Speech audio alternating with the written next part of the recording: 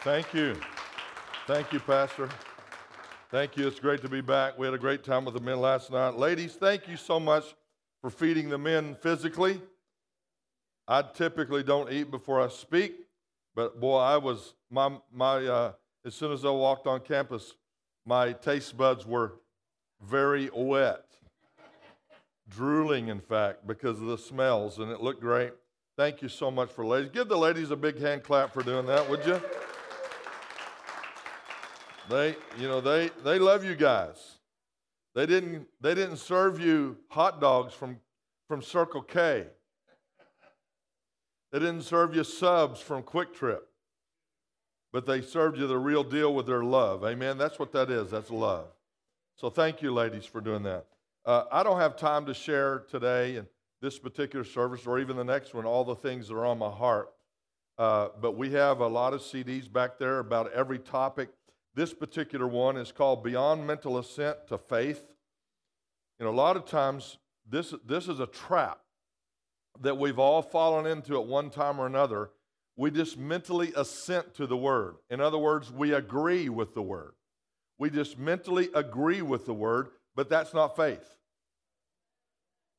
Amen? Faith is believing in your heart. It's solid, foundational truth that's well established in your heart, and it always comes out of your mouth. In other words, all the spiritual forces that God has given us, love, faith, joy, right?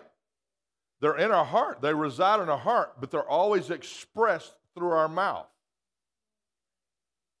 Come on. In other words, you can't say,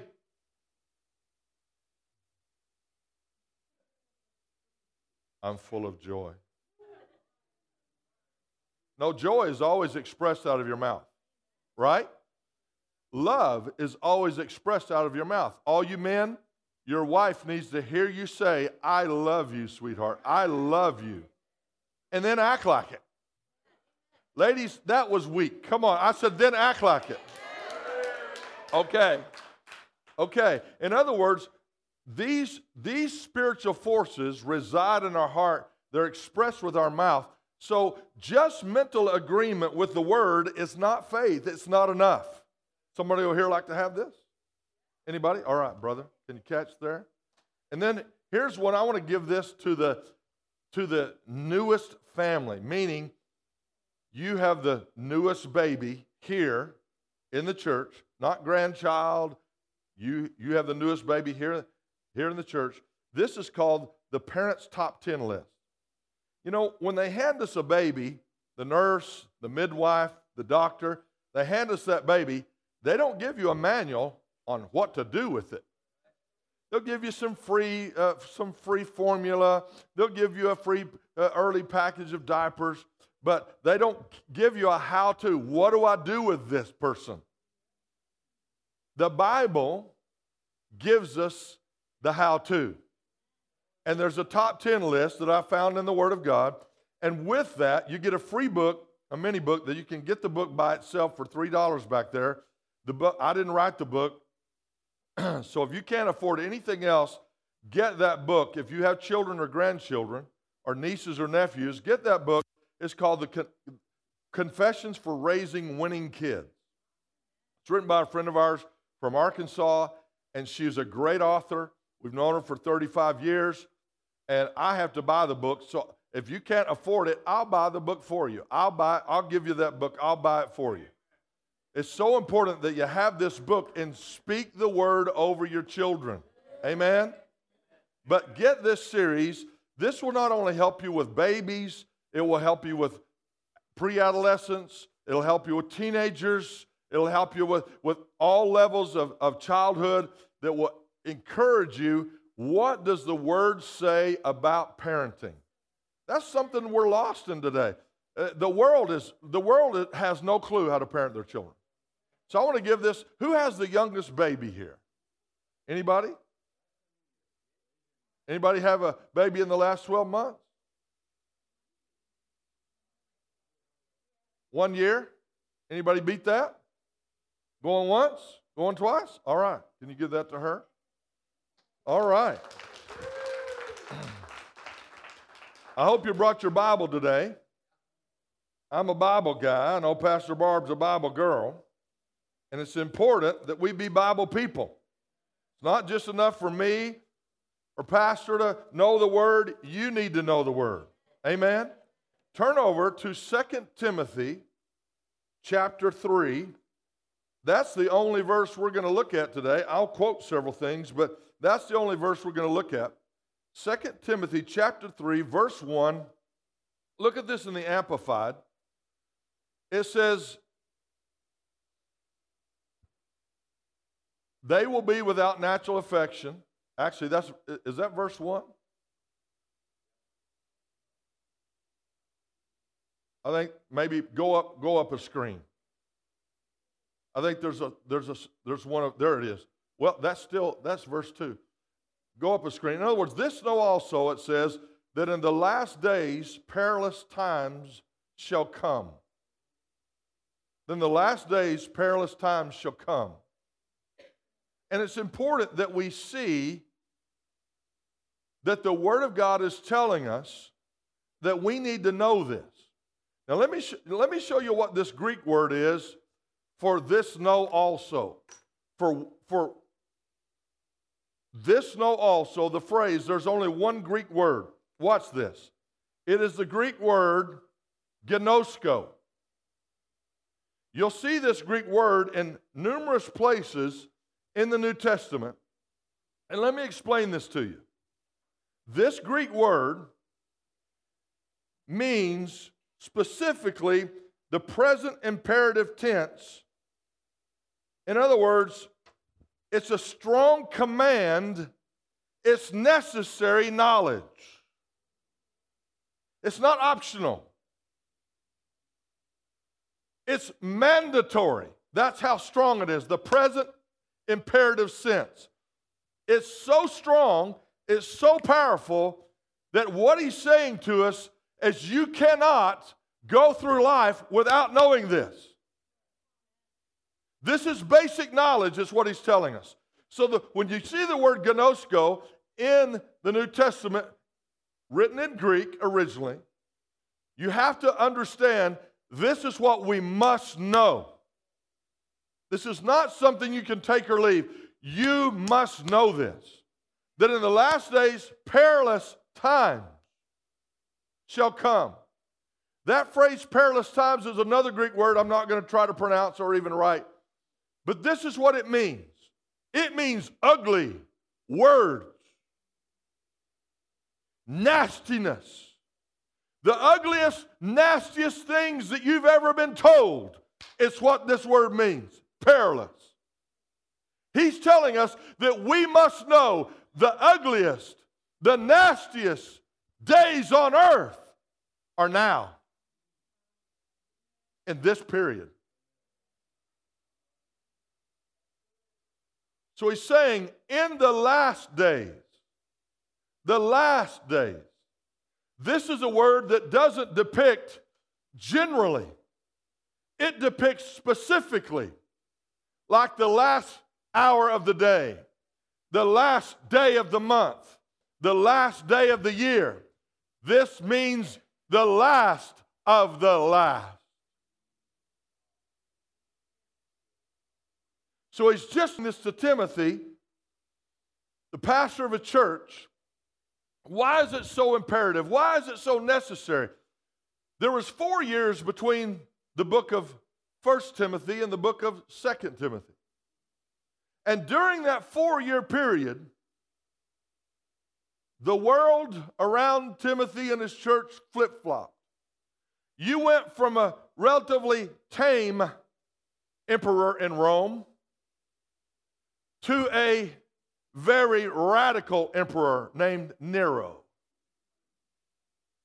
We've all studied Nero in world history.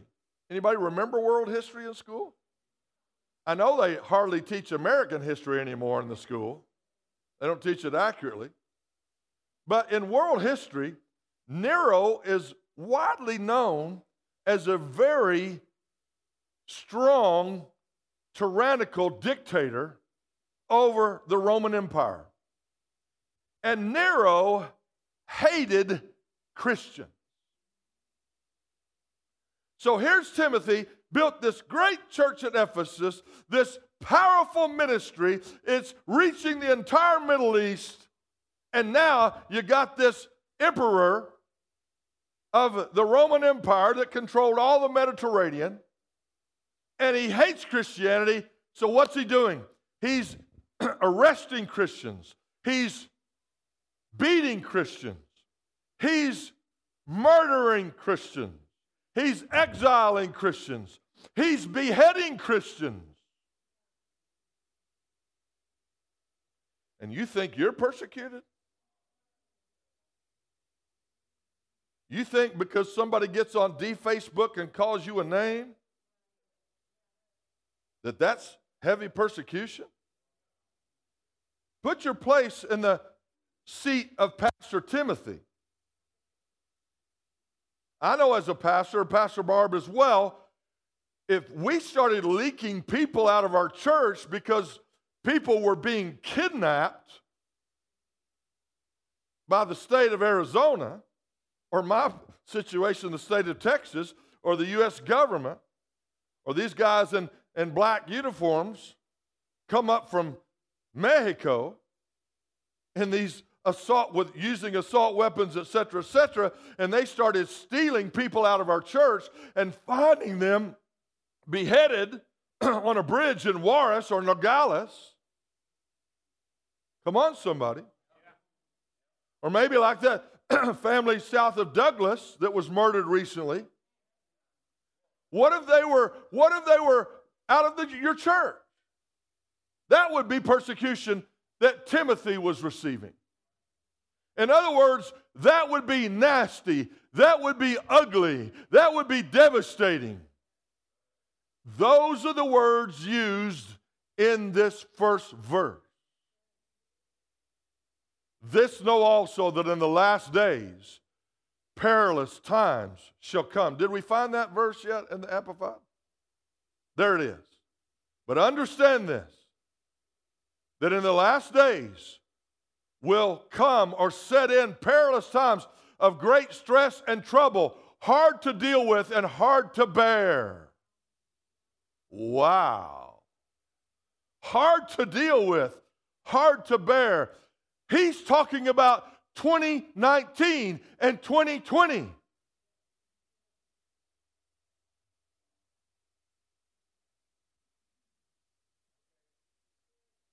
In this upcoming election, people are running for the highest office in the United States. They have already been on record as stating that if your pastor or myself, if we speak and preach the fullness of the word that addresses homosexuality, that addresses sin, that addresses issues and the whole agenda of the left, that we could be arrested for hate speech. That series that I just offered regarding parental instruction, the top 10 list for parents. I could be arrested for teaching discipline on that series. Already in the nation of Canada, it is against the law to spank your children on the bottom. I'm serious. I'm not making this up. I go to Canada every year several times. I have relatives that pastor in Canada.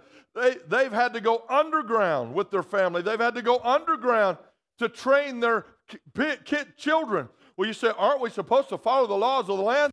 Not when they oppose the Word of God. And we, the church, must stand up to this. We, the church, must be politically active. Meaning, we just can't go away and pray. We need to pray for our government, and we need to let our voices be heard.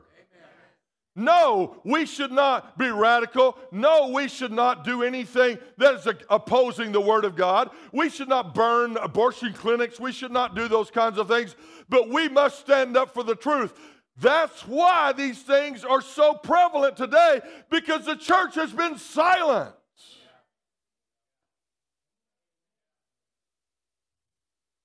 We're also Americans.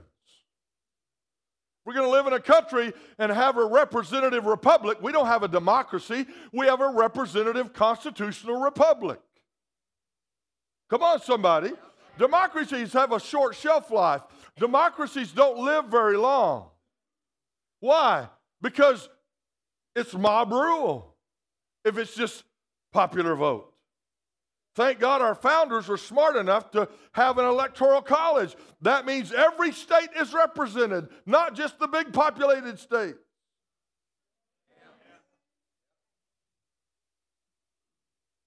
I'm John George, and I approve this message.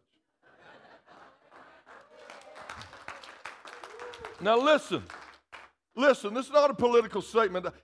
It's very necessary that we must let our voice be heard, first of all, in the heavens. That's what prayer does. And confessions of faith. Your voice goes into the ether or the atmosphere, and it never dies. Hallelujah. This is what the word says in Psalm 102, that our angels who are mighty in strength. Your angel doesn't look like Cupid. It doesn't look like a little baby strumming a harp or had a little bow and arrow. No, your angel is a spiritual dynamo. Come on, somebody.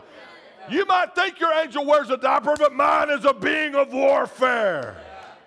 So is yours. And it says, our angels who are mighty in strength hearken unto the voice of the word of the Lord. So if you are speaking the word of the Lord, they hearken to your voice. If you're speaking doubt, fear, and unbelief, and I can't do this, and I'm a nobody, and I'm so unworthy, and I don't deserve this, demons hearken to that word.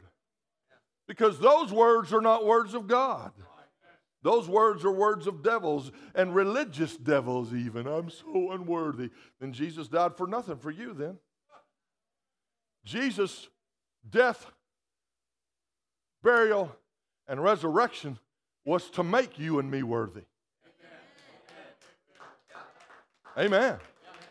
The Bible says in Ephesians 2 that we are seated together in heavenly places in Christ Jesus. We're seated there virtually. We're seated there at the right hand of the throne of God. That's exactly where Jesus is. It's the place of honor and the place of authority. Hallelujah. It's not the kids' table. This is holiday season. Remember when you were little and you had to sit at the kiddie table? No, you're seated at your Father's table. And your elder brother Jesus is seated there next to you. Hallelujah. This is not the unworthy table. This is not the crumbs and the leftover table. You have the same thing available to you as Jesus does. My preaching is way better than your shouting so far. I better get back to these scriptures. I can tell you're taught the word. That's why the Holy Spirit is leading me in these areas. And you're placing a draw because your pastor teaches you the word. And it's necessary that we see this. Now, the Lord is not instructing us about perilous times to scare us, but to prepare us. Because what are the status quo Christians, the average Christian in America, what do they say when calamity comes, when disaster strikes? I don't know why God allowed this. That's what they say when the TV cameras show up. I don't know where God was today. Isn't that what they say? That's very common. Very common. What does that reveal about them? It reveals them about they don't know the word. They haven't been taught the word. They haven't read the word for themselves. Where was God in these school shootings? You kicked him out in 1963 out of your schools. And now you want him to show up all of a sudden? Folks, it doesn't work like that. Come on, somebody. But the church is the one who allowed that to happen. Because we're silent. We're silent. We need to let our voices be heard in these last days. Amen. We need to let our voices be heard at the school board. You ought to show up at the school board meeting. Because they're the ones that choose your curriculum for your children. All that sex ed curriculum and all the stuff that's going on all over the summer. They're letting transvestites and drag queens read stories and do object lessons with pre-Ks. I'm not talking about New York and LA. I'm talking about right here. Right where I live too. It's important that we make these statements and we stand up. These are perilous times that we live in. Now watch this. Let's look at the rest of verse 1. And we're not going to spend as much time on the rest of this, but look at the rest of verse 1 here. You can go to the next screen. Thank you. So it says, here we are, for people will be lovers and utterly self-centered. I mean, how many selfies do we need to feel good about ourselves?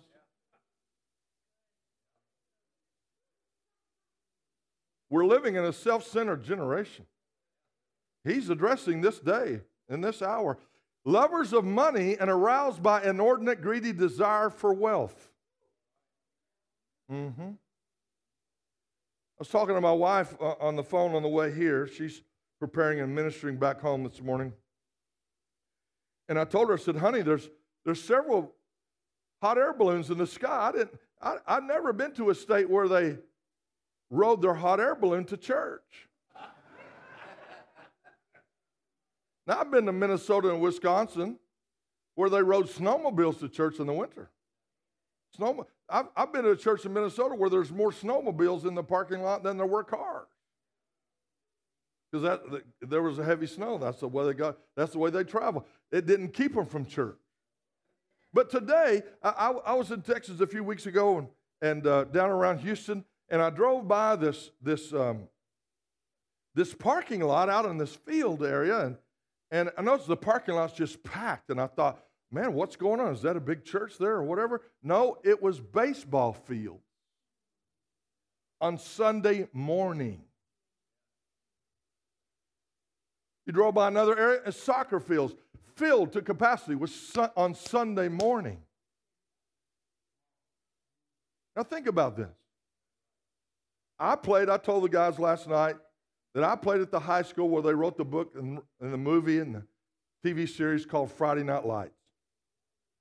We won several state championships in the state of Texas. There were many guys that went on to play not only Division I college football, but played for the Oilers, the Falcons, the Cowboys, on and on, even some in the Cardinals and different ones. And I competed against all those guys. And then I went on and I received a college scholarship. I played at 2 Division I schools. And I played against some NFL Hall of Famers, etc. But I learned something since. First of all, we had a lot of great players in high school. And we were above the average.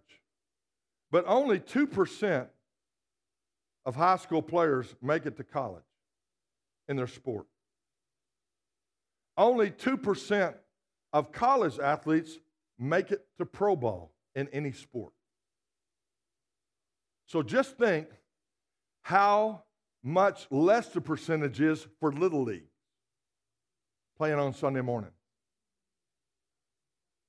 But all these parents are, my son, my baby, my girl, my mijo, my mija, they are going to get me a scholarship. They're going to win a scholarship, and we're going to pump all this money and this time and effort, and we're going to keep them out of church, the most important thing that they should be doing on Sunday.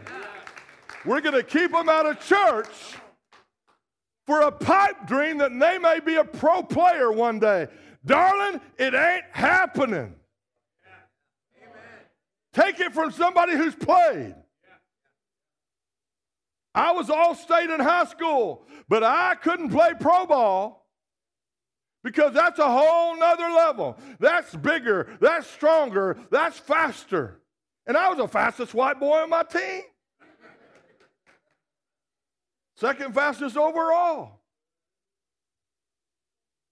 It's extremely difficult to make it to that higher level.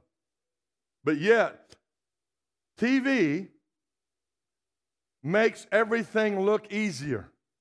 And let me tell you something. When you're down there on the field, it ain't easy. When you're out there on the court, it's not easy. It's way harder than you think. It takes way more dedication. That must become their God. It was never 2-a-days, it was all day. But yet, we have all these people practicing. She'll put that verse up again. Loving those kinds of things. They desire wealth, greed, proud and arrogant, and contemptuous boasters, talking smack all the time. They will be abusive, blasphemous, and scoffing. Don't look around, but that's happening right now. Disobedient to parents. What? All you got to do is go to Walmart and find that one out. Go to school Monday through Friday, you'll find that one out. Just stay in a hotel rooms like I do every week and just walk up and down the hall. And you'll hear children, little children, so disobedient to their parents. I went to Walmart nearby this week. A screaming banshee was loose in Walmart. And that was just the wife. I'm kidding. All right, if you'll put that verse up again, you can just leave it up and we'll just keep going if you have that ability. It says ungrateful, unholy, and profane. Look at this next screen, that next verse. They will be without natural human affection. Wow.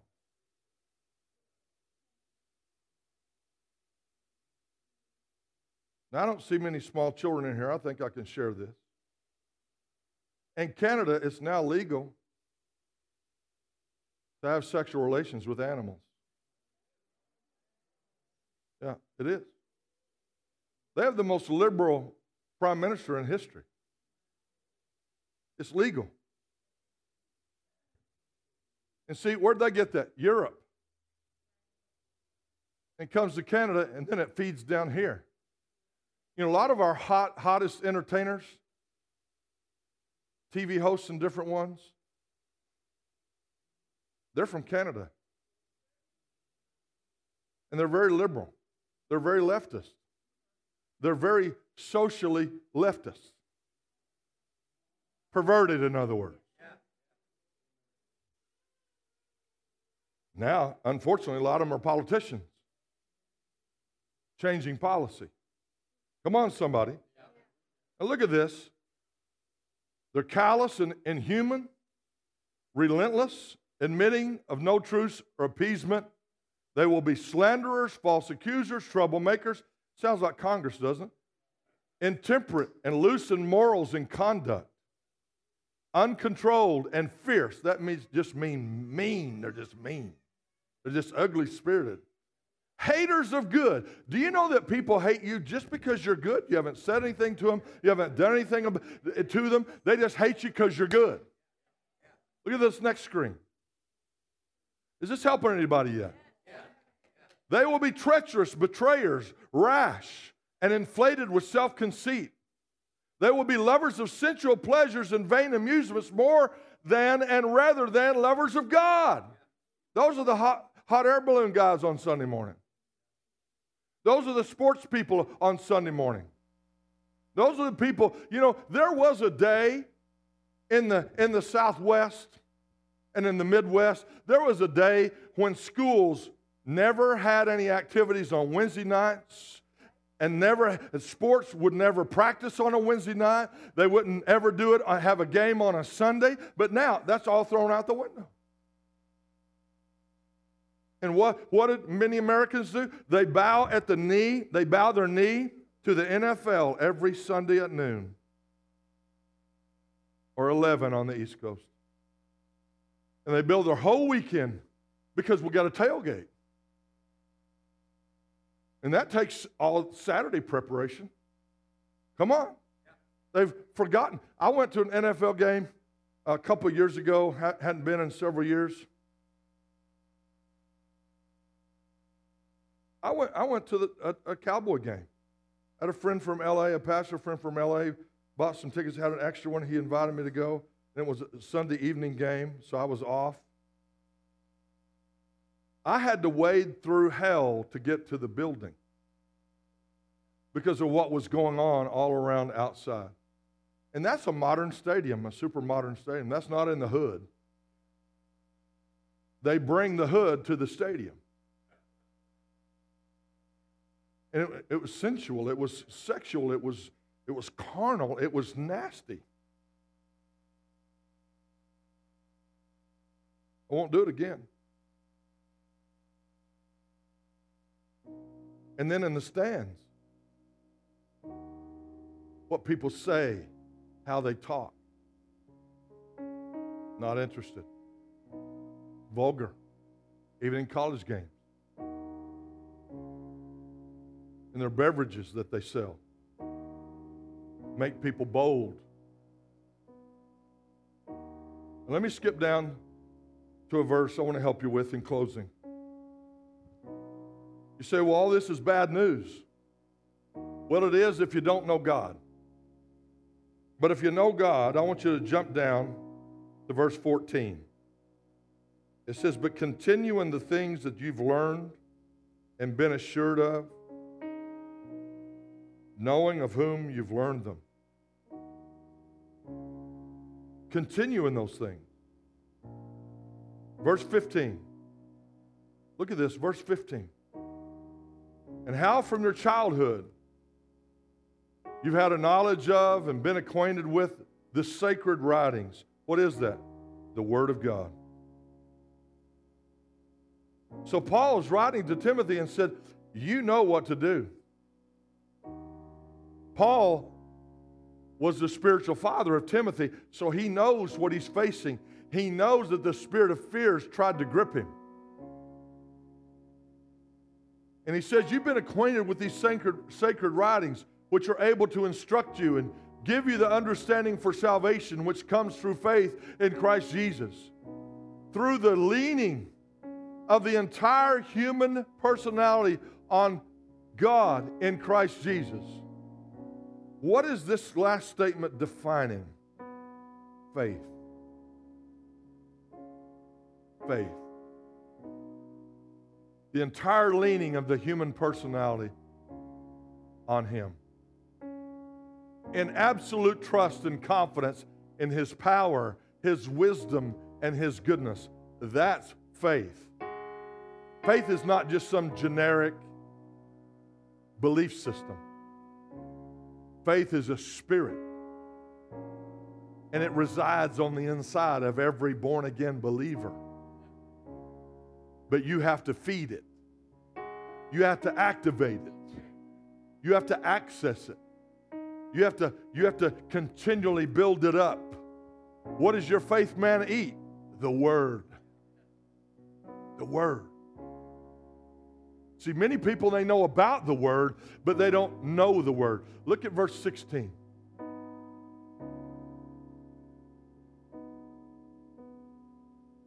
Uh-oh. Did we lose it? There it is. For every Scripture. Say every Scripture. Not every other Scripture. Every Scripture is God-breathed. The King James says given by inspiration. What does that mean? God-breathed. Say God-breathed. God-breathed. What is that telling me? That every verse was inspired by God to these men and these women that made these statements. It has God's very DNA in it. What is it telling me?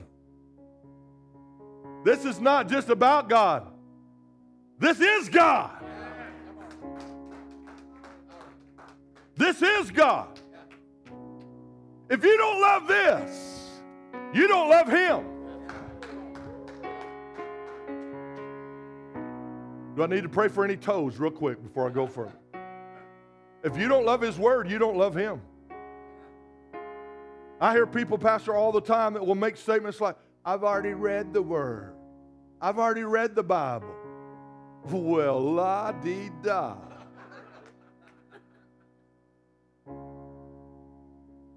I ate a steak last month too, but that doesn't mean I can't eat another one.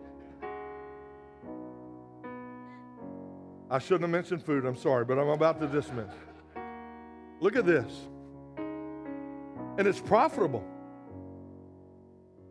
For what? Instruction. Teaching. For reproof, that's adjustments. For conviction of sin. Oh! See, that's why a lot of churches will no longer preach the Word, because it convicts. Come on, my preaching is better than your shouting. You got to thank God your pastor preaches the Word of God. And yes, it'll step on your toes. Yes, it will convict you of sin, but you need that. You need that correction. You need that reproof. Come on. You see, your motor vehicle or whatever, your skateboard, your bicycle, whatever you rode to church in today, it's not out there in the parking lot repairing itself because it didn't make itself. You can't fix you because you didn't make you. You can't fix you. It's like a friend of mine said, he said, if you made yourself, why did you make yourself so ugly? See, we would have already changed ourselves if we had that ability and that power, but we can't change ourselves. He changes us. When we come under His Word, when we make this Word a priority in our life, the priority in our life, this is the beginning of wisdom, knowledge. He says, correction of error and discipline in obedience, and for training in righteousness and holy living, conformity to God's will in thought, purpose, and action. Verse 17, so that the man or the person of God may be complete. King James says perfect. Simply that means complete. It means proficient. I like that word, proficient. That means you're not wasting years and months on foolish things taking you down a wrong path, but you become proficient. In other words, your choices are now right. You don't waste all this time, effort, and money chasing the wrong thing, but you're chasing Him, and it makes you proficient, well-fitted, and thoroughly equipped for every good work. Not every other, every good work. That's why this word is so important. So even though we're going through perilous times, what is he telling us? What's our solution? The same solution for Timothy. You get back in the Word. You know the Holy Scriptures. It's going to make you wise unto salvation. It's going to protect you. It's going to heal you. It's going to deliver you. It's going to set your mind at ease. It's going to bring peace where there's been turmoil. It's going to bring joy where there's been mourning. Hallelujah. Come on. These kinds of things. The Word is going to do it for you. You don't have to come to church for the Word. You can open it right there at your house. You can have it on your device. You can have it at break time at work. You can read it during lunch or whatever is necessary. It will do the work whenever you open it. And just ask Him, Lord, speak to me through your Word. Help me through your Word. Reveal things by your Spirit to me through your Word. By revelation. And He will do it. And it will put you over the top. And when everybody else in these perilous times and these last days are losing their minds, you'll keep yours. You'll keep yours. When everybody else is being steamrolled, you'll be the one to lift a hand and say, come on, I have a solution for you. And pull them up out of the miry clay. Amen. Let's pray. Father, thank you for your word. It's not recorded for you. It's recorded for all of us. Thank you, Lord, for what we have in you. You loved us so much that you sent your son Jesus to pay a price, the penalty for my sin. Jesus never sinned. He didn't need saving. We needed salvation. Or if there's anyone here today that doesn't know you in a personal way, and they're not 100% completely sure that they're not saved, if they have any doubt of their eternal destination, but they want to go to heaven, I pray, Lord, that they make this decision this day. Lord, there are others that they know they're saved, but they haven't been walking with you. They haven't been in the Word. They don't even know the Word well. And they struggle. Lord, I pray that they make a decision today to get back on track and to start chasing you and putting you first place in their life. With heads bowed and eyes closed, you say today, Brother John, I'm not right with God. I'm not sure of my eternal destination, but I want to go to heaven, so pray for me. Secondly, you say, well, I know I'm going to heaven. I am a believer. I've prayed, and Jesus is in my heart, but I've been distracted. I've been misguided. I've gotten on the wrong track, and I can't seem to get back on track. And today's my day. I want to get back on track. Pray for me. If you qualify for either of those two, you want me to pray for you, lift your hand up right now where you are. All over this room. All over this room. Thank you. Put your hand right back down. Let's all pray this prayer out loud. Mean it in our own heart. Maybe we didn't need this prayer, but we'll encourage those who do. Say this with me. Heavenly Father, I know that you love me with an everlasting love. You gave your best gift to me, your only Son, Jesus. And he became sin for me. It was my sin on the cross. It was not his. And he died for me.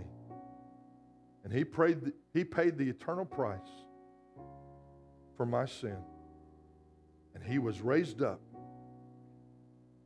And when I believe on him, I'm raised up with him. I believe you raised Jesus from the dead. And I confess Jesus as my Lord. And according to the word, I am now saved. Forgive me, Lord, for my selfishness. Thank you that you hear my prayer and you cleanse me from all unrighteousness. In Jesus' name. Would you lift a hand up right now and just thank you? Thank you, Lord. Thank you, Lord. Thank you, Lord, for these decisions. Thank you for redemption, forgiveness of sins. We honor you, Father. We love your word.